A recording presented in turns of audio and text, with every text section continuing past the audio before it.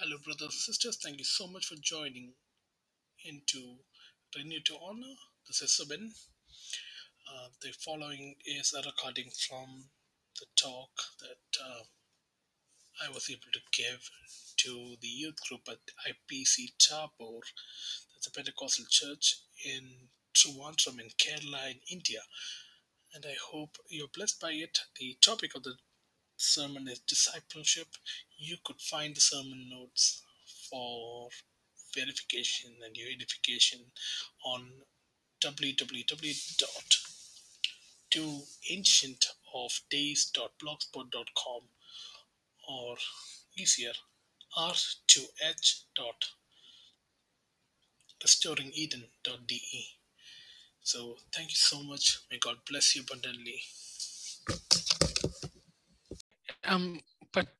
പറ്റുമെങ്കിൽ എല്ലാവർക്കും ഒറ്റൊരു സെക്കൻഡ് വീഡിയോ ഓൺ ചെയ്ത് എല്ലാവരും ജസ്റ്റ് ഒരു ഫേസ് കാണാൻ ആഗ്രഹമുണ്ട് ബിഫോർ നമ്മൾ തുടങ്ങുന്നതിന് മുമ്പ്. ഓക്കെ, 5 4 3 2 1. പ്രശ്നമില്ല. ആരാണ്ട് വന്നു. Hello, hi. വേറെ Subin. Okay, hi Subin. Hello hello, praise the Lord. Okay, മതി, ഇത്ര മതി. Okay, thank you. ജസ്റ്റ് ഒരു ഞാൻ I have not been have never spoken to or any of you before. അന്നേരം it's always helpful when I can at least see your face and at least have a rough idea how you look and so I thank God for this opportunity, and I also thank Jesla Churchin for inviting me. Then I thought I'll just go into the word, and as the word progresses, we'll look into, I'll also give small things from my life so that sadhana people do an introduction. So my name is Subin. So that is the only thing. We'll go straight into the word, and then I'll come into those portions. So today we're going to look at Acts chapter 14. And Acts chapter 14, why we're taking it is because when we were praying about it, I was praying about it, the Lord started talking to me about this topic of disciples, or being a disciple and being people who make disciples. So Acts chapter 14, Vaikan number, we can read Matthew 28 19 to 20. I'm not sure how ഇവിടെ എല്ലാറ്റും എങ്ങനെ ആരെങ്കിലും വായിക്കുമോ അതോ. Yeah, if you want somebody to read. Yeah, it will be good if somebody could read Matthew 28 19 to 20.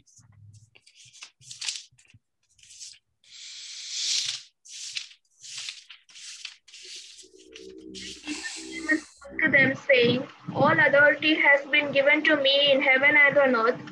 Go therefore and make disciples of all nations, baptizing them in the name of the Father and of the Son and the Holy Spirit, teaching them to observe all things that I have commanded you, and lo, I am with you always, even to the end of the age. Amen. Amen. And Acts chapter 14, 21.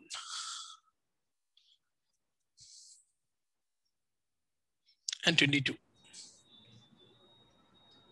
And when they had preached the gospel to that city and had taught many, they returned again to Lystra and Iconium and Antioch, confirming the souls of the disciples and exhorting them to continue in the faith, and that we must, through much tribulation, enter into the kingdom of God.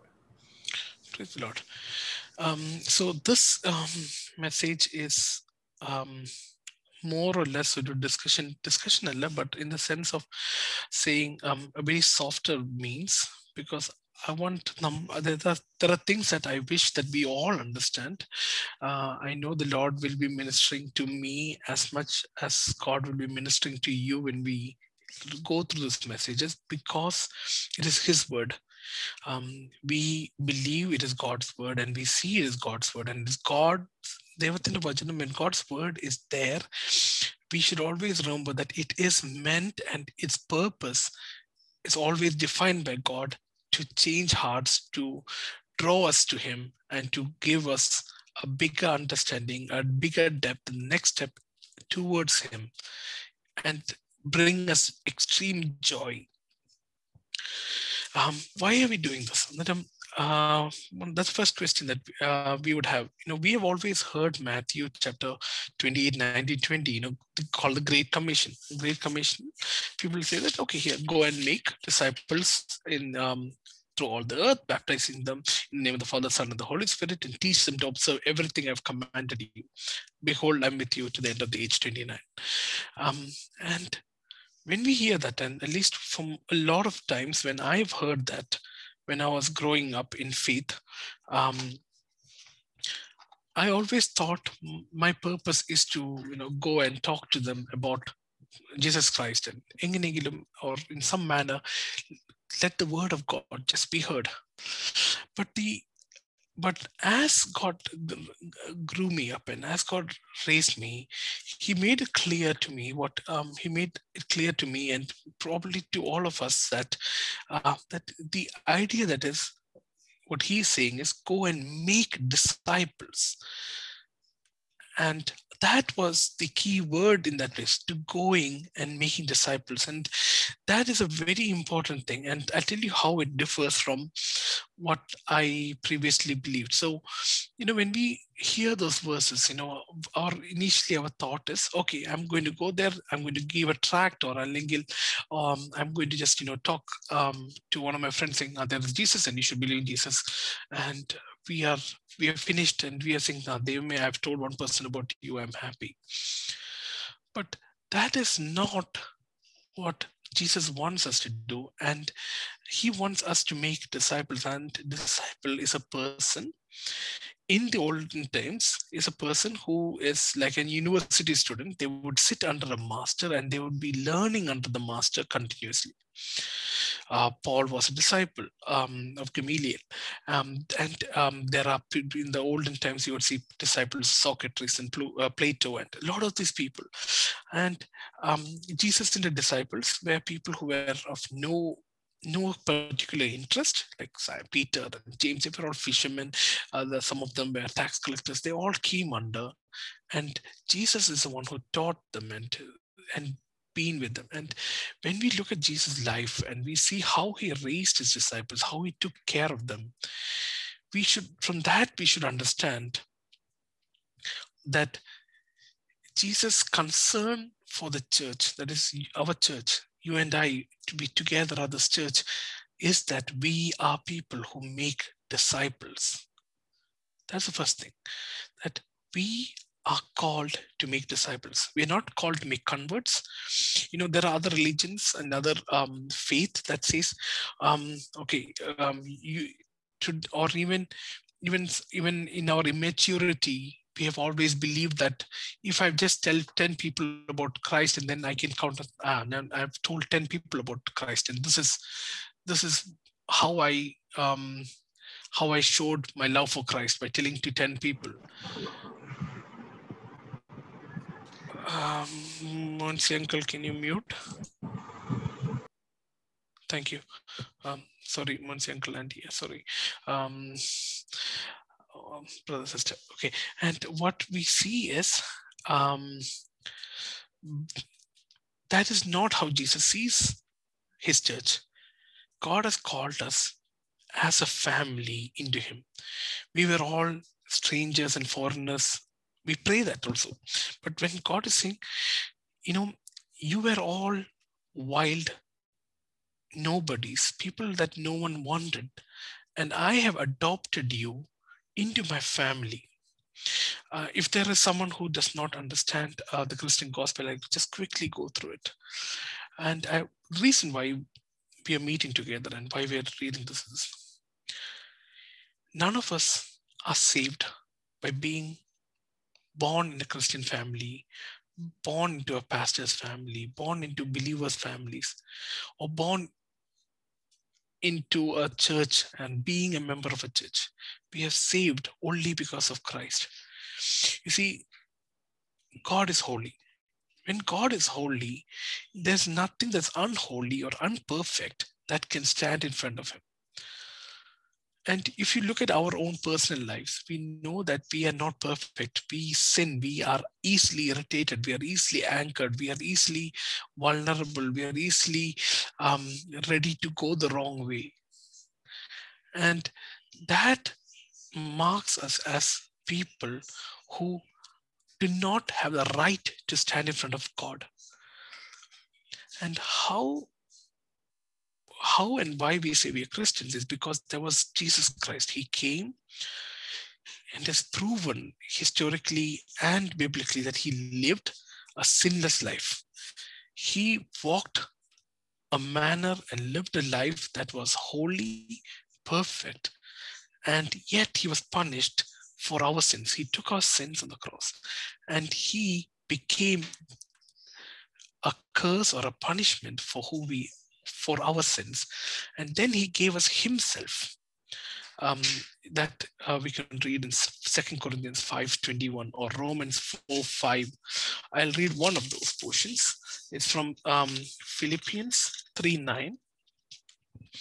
It says, so this Paul is saying, that I may be found in him, not having righteousness of my own that comes from the law, but that comes through faith in Christ, the righteousness from God that depends on faith.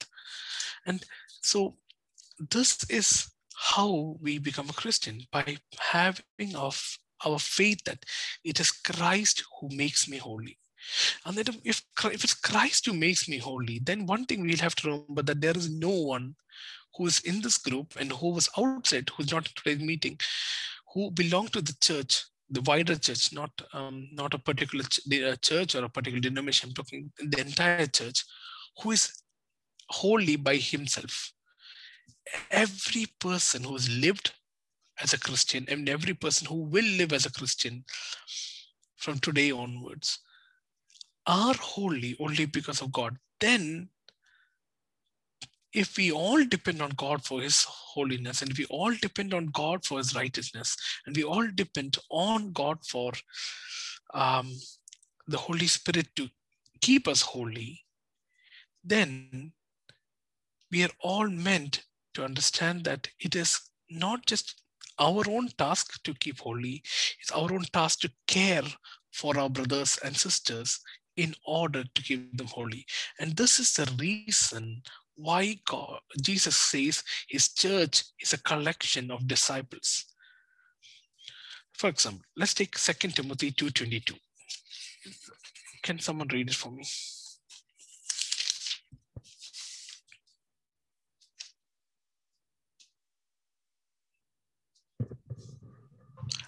Flee also youthfulness, but pursue righteousness, faith, love, peace with those who call on the Lord out of a pure heart.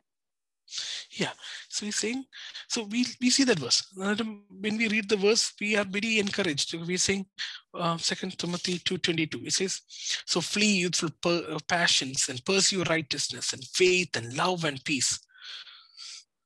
But then we miss that tiny, sometimes, we miss a tiny portion that says, along with those who call on the Lord from a pure heart. This is the point that I'm trying to bring in today. And I'm going to bring back the same point continuously through various methods and means, that there is a need to be together with other believers. There is a need that we have to look also not at our own holiness, not at our own way of saying, okay, I'm doing this for Christ, or this is, but rather be considerate, be extremely passionate to love your brothers and sisters in Christ. So let's go into the chapter. Before that, now I could tell you a bit of my life. So I studied in Mount Basilius College. I was a junior of Justin and Chechen, and we met at a meeting when I was in my first year or second year. Justin and Chechen had a meeting there, and I met him. And then, but I came from a Marthama family, and naturally I was scared of people converting me, and I did not want to have a relationship with that session. So, but I would go attend this meeting, and then after a few weeks, I suddenly started disappearing. But God in his providence, during that time, I was able to bring a few of my friends, and our friends also used to go for the same meeting. And these friends had this relationship with me. And God was using them and God was changing their heart. And when this was happening, I was standing on the sidelines and looking God change their lives. And I was wondering, is it really true that God exists? Because, at that time, I was in my university, I was 18, 19 years old, and I did not believe there was a God. I thought, you see, it is easy for a lot of us, even, I'm not just talking about Marthama guys, I'm also talking about people from IPC or born again, baptized people who can fake everything. You would ask them, brother, are you born again? Yes, I'm born again. Are you baptized? Yes, I'm baptized. And then you're like, but then you realize late in life that, we can fake our religious effects. We can, because everyone believes that, okay, if you go to church and if you say the right words, the right places, it's easy. And I was one person like that. And it took God an immense amount of grace to call a person like me from where I was. And how he did it is through showing me his love through various people. And one of them was just Nechach. There's also one more person, and one or two more person who were involved in me knowing Christ. And this is why and this is not an easy process. So that's what we're going to look at now. So in the story, I'm going to talk to you the whole chapter 14. So Paul and Barnabas, we know about Paul. Paul was a person who was persecuting the Christians. He was a sinner, just like all of us, saved by Christ, and he sees grace of God, and he later meets his believers, and they all prayed, and the Holy Spirit tells them to keep Paul and Barnabas as evangelists, or people who God is going to keep empowering and keep strengthening, that they would go through various countries, various regions, and go to the far corners of earth, or at least the known world that time, and talk about God's gospel. And so Paul and Barnabas started going, and they reached Turkey, today's Turkey, or in the Bible is called Asia Minor. And they reached this place called Iconium, which today is Koina, is a city in modern day Turkey. And when they reached this place, they went to the synagogue. There was some Jews there. They went into those places and they started preaching. And when they spoke, but they did not preach. You don't see that they went and preached, but rather they spoke in such a way that a great number of Jews and Greeks believed. That's verse 1 of 14th chapter. And that is the first step of who is a disciple. A disciple is someone who believes in the gospel. And because they believe in the gospel, they know that this gospel can change lives. And so they share the gospel. That's the second point. A disciple is the one who believes the gospel, and a disciple is the one who shares the gospel. Why do we share the gospel? We know that we were not able to save ourselves. We know that it is only God, because God loved us, God sent his son, God saved us, because we do not and we cannot by our own self be holy.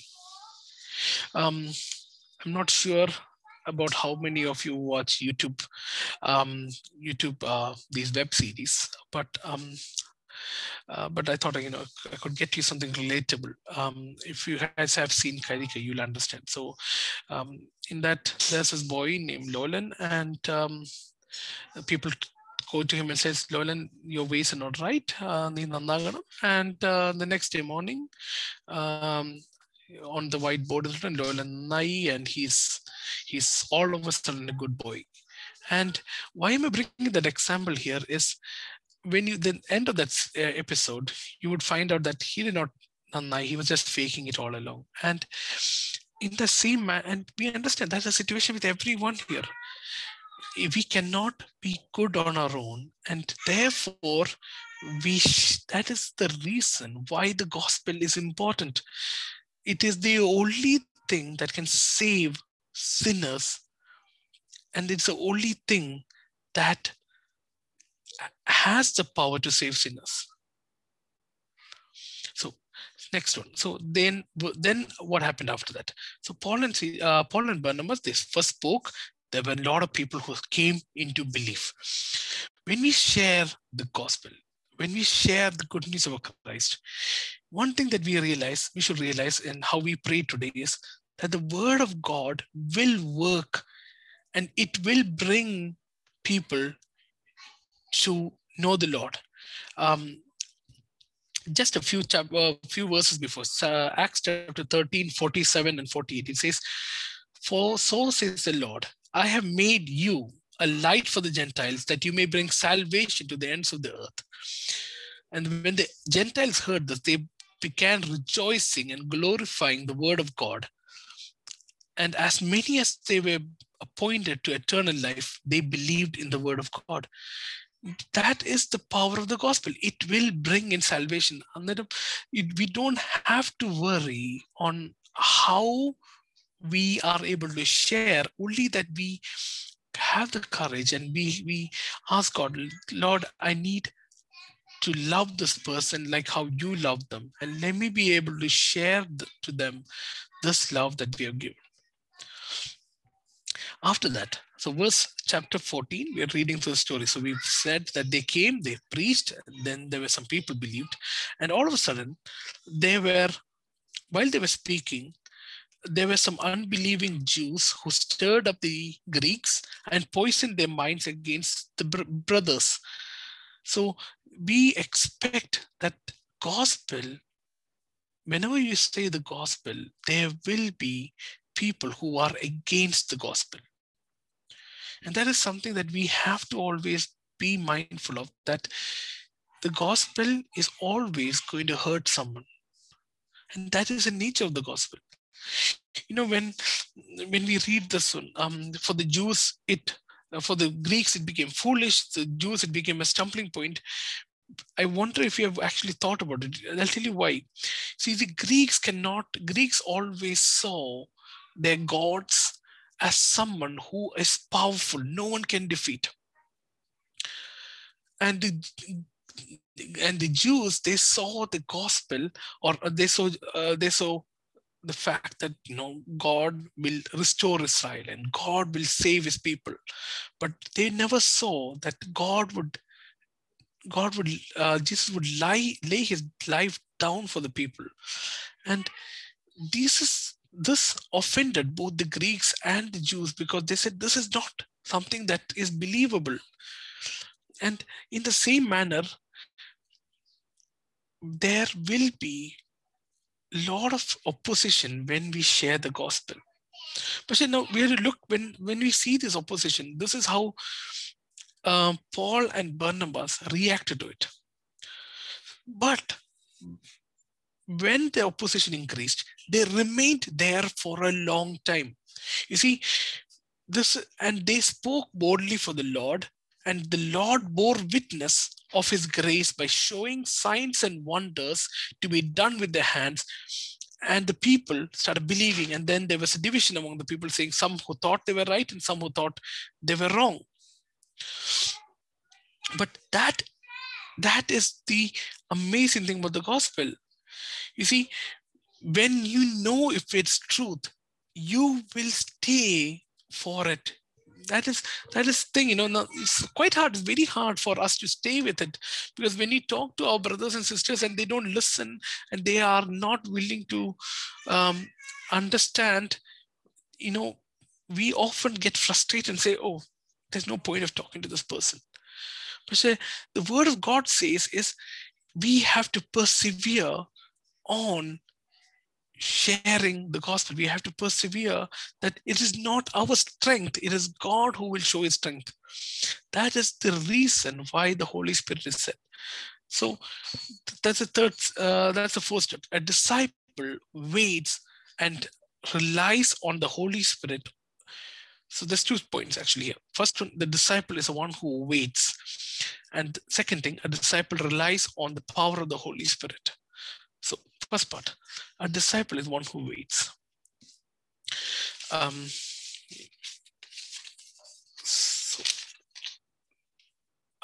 Could we?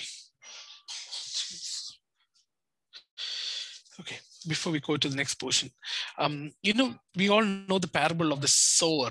There's a man who is there's a story that Jesus told, and he talks about a man who's planting seeds, and he throws some seeds. Some fall on the ground, some fall on rocks, some fall on good soil, some fall on the path, some fall among thorns and leaves. And there is two ways that we have to look at it. The first way, we all know, we have to be soil that can receive, and we have to be people who hear the word of God, so that we can bear fruit of repentance, bear fruit of walking with Christ. But there's also one more way we should be able to look at it. We should also look at from the person who is sowing the seed. You see, brothers and sisters, when we sow the seed, when we tell about the gospel, for some people, it will be like the seed that landed on the path. It will be just taken away all of a sudden. Some people, it will be like the seeds that landed in a place of thorns and brambles, so that when the seeds grow up, these thorns started choking these seeds. Some people, it will be like the rock, and there's no depth going into it. And some places there will be fruit. And what are we supposed to do when we see those? You see, James chapter 2, verse 16, James tells us this, that when you see your brothers, sisters, they are struggling to understand, and they're struggling to live a holy life, or, who are struggling, overwhelmed by all the troubles that's around. James says in another example, he says, if a brother or sister is poorly dressed, lacking in daily food, and one of you goes to them and says, go in peace, be warmed, be filled, without giving them these things the body needs, what good is it? And he's saying, it is why this is the reason why Jesus calls his disciples, because he's not expecting us to just simply go and say, hey, brother, sister, we'll pray for you and God will do whatever he can. No, God, the Bible is saying that he's calling us to live with people, to walk with the people, to move in and be ready to help each other, carry each other's burden, to be absolutely full hands-on into the lives of the people who we share the gospel with. And I tell you that is the only place, and that's the only way we can bring people to Christ. And I think that if I share the gospel and says, or, very crude way, I'm going to tell this.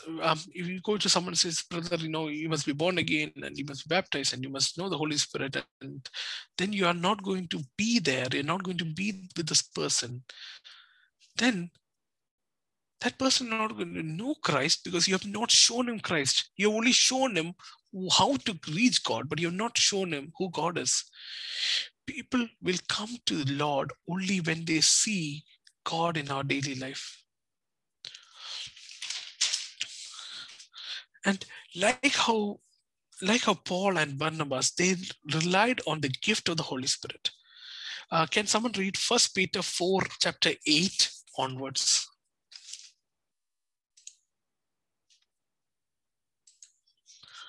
1 Peter chapter 4, 8 to verse 10. And above all things, have fervent love for one another, for love will cover a multitude of sins. Be hospitable to one another without. As each one has received a gift, minister it to another as good stewards of the manifold grace of God. If anyone speaks, let him speak as the oracles of God. If anyone ministers, let him do it as with the ability which God supplies, that in all things God may be glorified through Jesus Christ, to whom belong the glory and the dominion forever and ever. Amen. Thank you.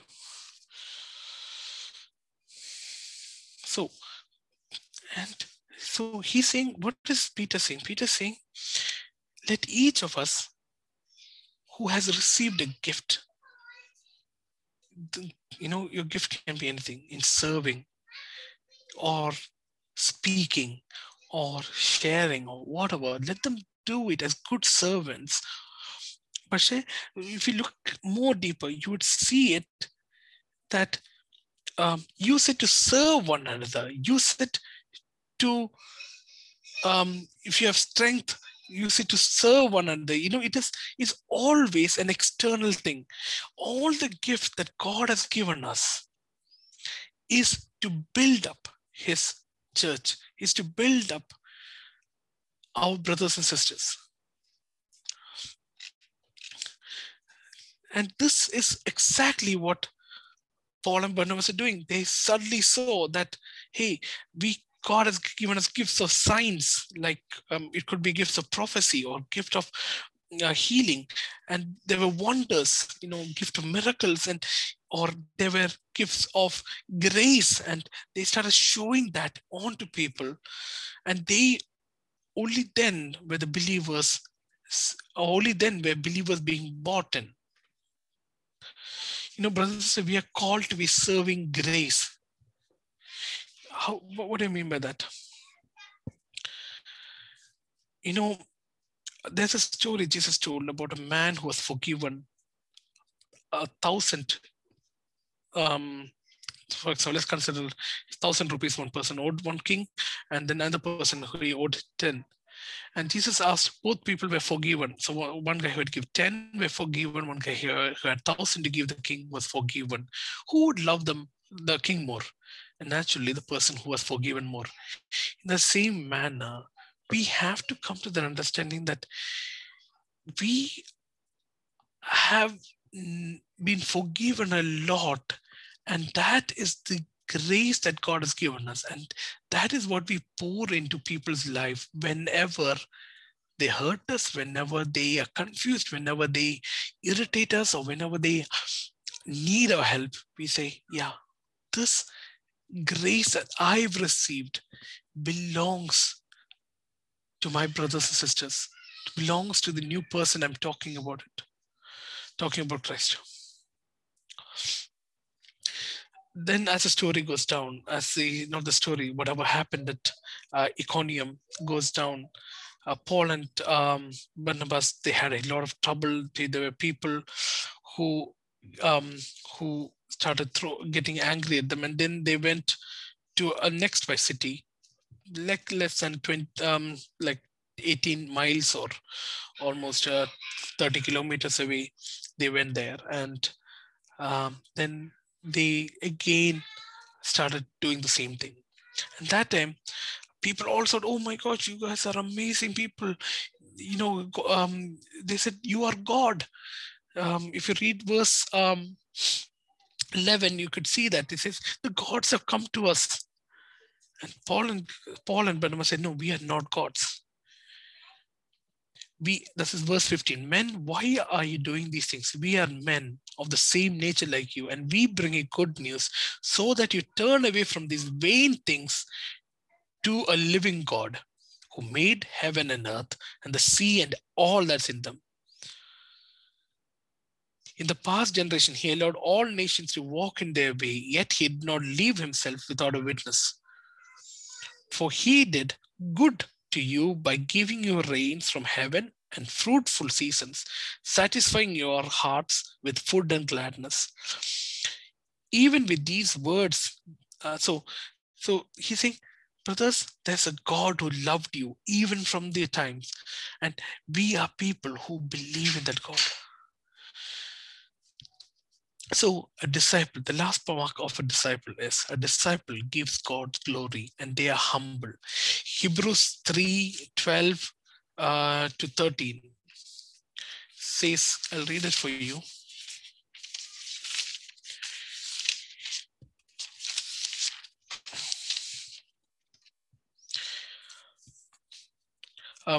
Verse 13 says, let us exhort one another as long as it's called today, that none of you may be hardened in heart. And Hebrews 10:24 to 26.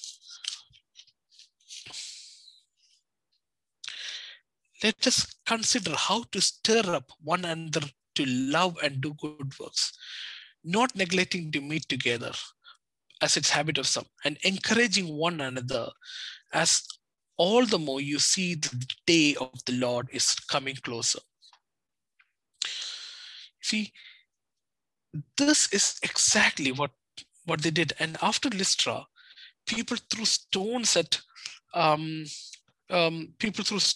Paul and Barnabas, and they threw Paul outside, and they thought he was dead. But the other believers came, they took him up and gave him food, nurtured him. And then the next day, they went back. And the verse 22, he went back to Lystra, and he went back to Iconium, he went back to Antioch, and he went there, he strengthened the brothers there, he encouraged them to continue in faith. He told them that there will be many tribulations. That's what we read when we started. And he made elders, and he said, and he committed all of those people into the people in the same church. This can only be done by love. Paul, who was nearly killed for doing the same thing, goes back and does it again.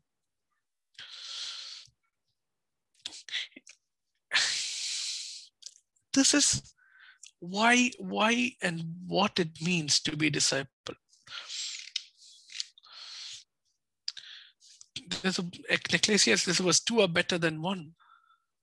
When one falls, he can lift up the other one. So today, what I would encourage you is look at places where you are in. Ask, who are you discipling? Who are you training up? And I'll give you hints so that you would know what I'm talking about. And then we'll go in, how do we do this? Okay. Bible says in Titus 2:4 says, older women train up younger women. It does not say younger men train up younger women, because they know that we ourselves are really foolish people. You don't want to be tempted.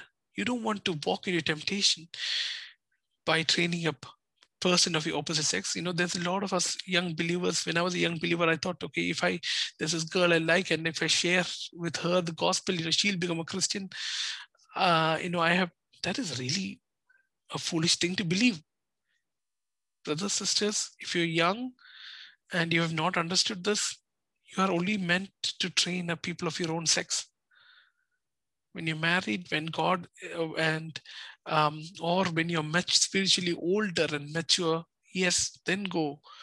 But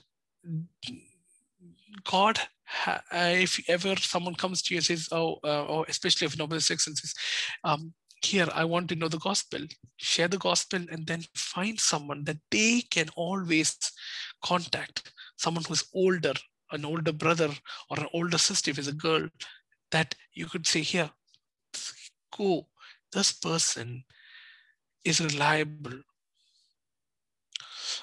Next one, 2 Timothy 2:2. Paul trained up Timothy to train others. Paul is teaching Timothy to say, hey, brother, this is how you train people. Now you go and train those people how to make more disciples. Ephesians 6:4 says, fathers, train up your child.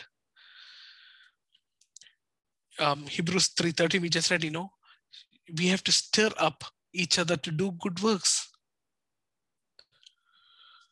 We see this example throughout, where we see that discipleship belongs to all of us. And now we're going to see how we do it. And then we're going to be done.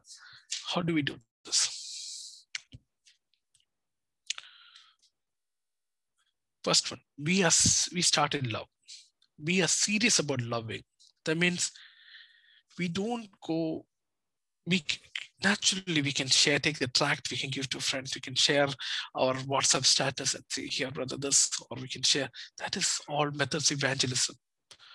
But the moment after that, if God is leading you, talk to the person saying, hi, you liked my WhatsApp picture, or you asked something about my WhatsApp DP. Do you want to know more? I'm happy to share this with you. And do that because you love God and because you want to see this person as a person sitting on the table with you.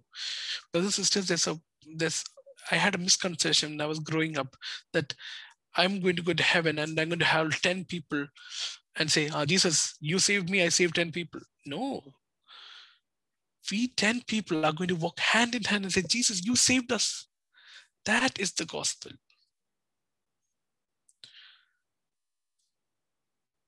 Second one, we start in love. First one, we start in love. We are serious about loving. We are serious about sin. And that means we are serious about the time we spent. We know what time we spend. When we start talking to a brother or sister of your own gender, and we start talking to them about the gospel, and we start probably with a very light-hearted talk, but find ways to talk. Be courageous. I know it's not an easy task. I don't even have the courage at most times to talk about Christ, and I understand that. But that is why we rely on the Holy Spirit. We say, Lord, give me the right timing. Make this person ask me the right questions. Help me have the boldness and courage. It is all about God. God is the one who's giving us the Holy Spirit. He's the one who's giving us the words. He's the one who's giving us the right time to speak, and He will do it. All we just have to do is, when we trust God, we say, Lord, let your will be done. Let your time be here. I'm going to just start a conversation. If it's you, you will take it up. If my friend is going to say, no, I don't want to talk about it, we'll talk about it another time. We'll start with love. We will talk. But see, there's one more thing. I want to give us a warning to anyone who's young. And the reason is, in my life, I have always thought, okay, I'll have this friendship and then I'll talk to them. And if you notice your friend is controlling your conversation and he's talking about everything the world likes, and whenever you talk about God, he says, okay, no, I have no time, no, we'll talk about that later, and then he just leaves. Yeah, you can take a time and say, here, this is the thing I want to talk to you about. And if they're leading you into sin, then it's best to say, brother, my dear friend, I am a person who believes in God, and I'm a person who's serious about sin. We can have a friendship, but we have to be serious about sin. If you think they're doing something that damages or messes up your understanding of God, or understanding of leads you into sin, tell them, brother, I don't like this. If you're in some, I had recently been part of a WhatsApp group with a lot of my school friends. I said, nice to catch up with all of them. All of us are 30, 33, 34. All of us are married. Almost all of us are married. All of us have kids. It's nice. But then there were some young guys who were in it, or not young guys, single guys who were in it, and they were sharing unwanted stuff. I said, okay, this is it. I said, here, we don't want it. They again shared. A lot of us left the group. We said, we don't want to be part of it. That is what you do with WhatsApp group. But I'm talking about discipleship, face-to-face, personal. Second one, we persevere. We will wait. Because we are waiting on God, we'll be waiting and saying we'll not give up. It is a very hard task. We have brothers and we have sisters, especially even in our own families, who do not want to hear the gospel. We still will wait, and we will go back to them in love. We'll wait and ask God to give us patience. When I came, so as I was telling you my story, what I would do is, so when I came to faith and I got finally baptized, I went back to my family, and my parents were Marthamites. My sister was Marthamite. They were very much involved, not even in the church, they were involved in cultural activities and dance. And my sister was a very good dancer. And I'm not sure if she can still, but in those times, they were part of the culture. And they had this normal Malayali life. And what happened is, they would not understand who I am, and they would not want to understand why I became a believer. Because as far as they were concerned, I was a normal person. They believe in the same gospel as I do. It takes a lot of time. After 3 years or 4 years of being with my parents, losing my temper at times, being merciful and letting them speak their anger, speak what they believe and letting them work it out. After 3 to 4 or 5 years, something, my both parents and my sister, they came to love God. And I praise God for that. But it was not easy. And what helped me during that time is the brotherhood of other believers who would pray with me, who would talk to me, who would encourage me.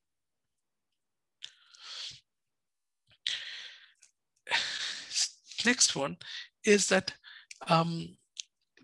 being a disciple means also being committed to a church, being part of a local fellowship, being part of a place where God is working, and you will make effort to be a part of it.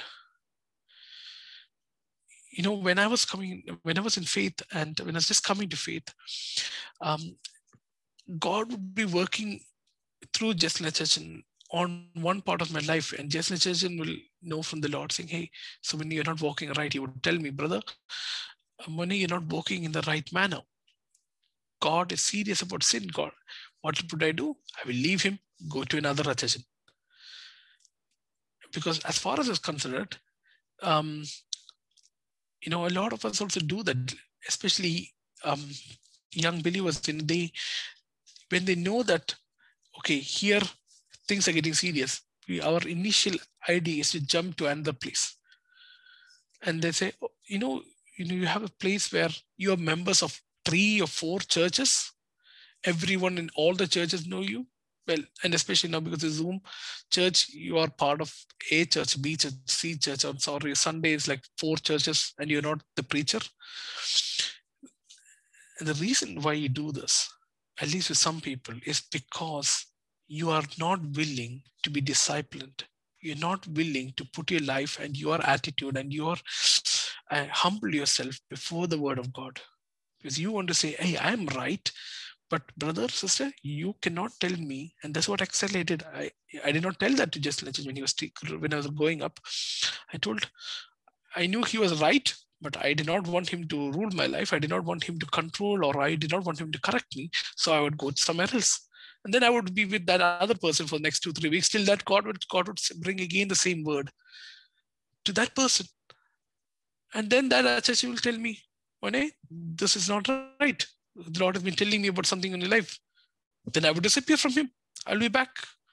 So this is the same habit that God took out of me. And I'm so grateful that God had so much grace and mercy poured out on my life, that being such a fool, God still used whatever the foolish ways I walked to call me to him.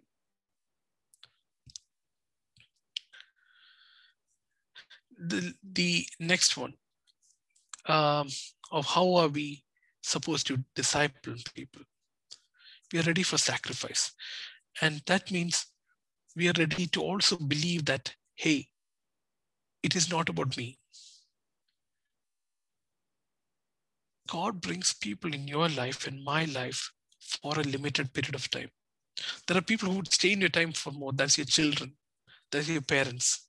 That's your own brother and sister. They will remain in your life for a little more than everyone else. Your spouse will remain a longer period of time. Your husband or your wife. But others, be ready to give it back to God when he says, okay, it's this person's time is now with the other person. We also learned that discipleship is a two-way process. That means we know that whatever God is teaching the other person is also beneficial for us. We learn from a mistake. We learn from them. We share and live this life. Humility marks a disciple's life. Like how Paul and Barnabas, when they knew that the people were thinking wrongly, they said, see, we are not any of those. We are also sinners saved by grace.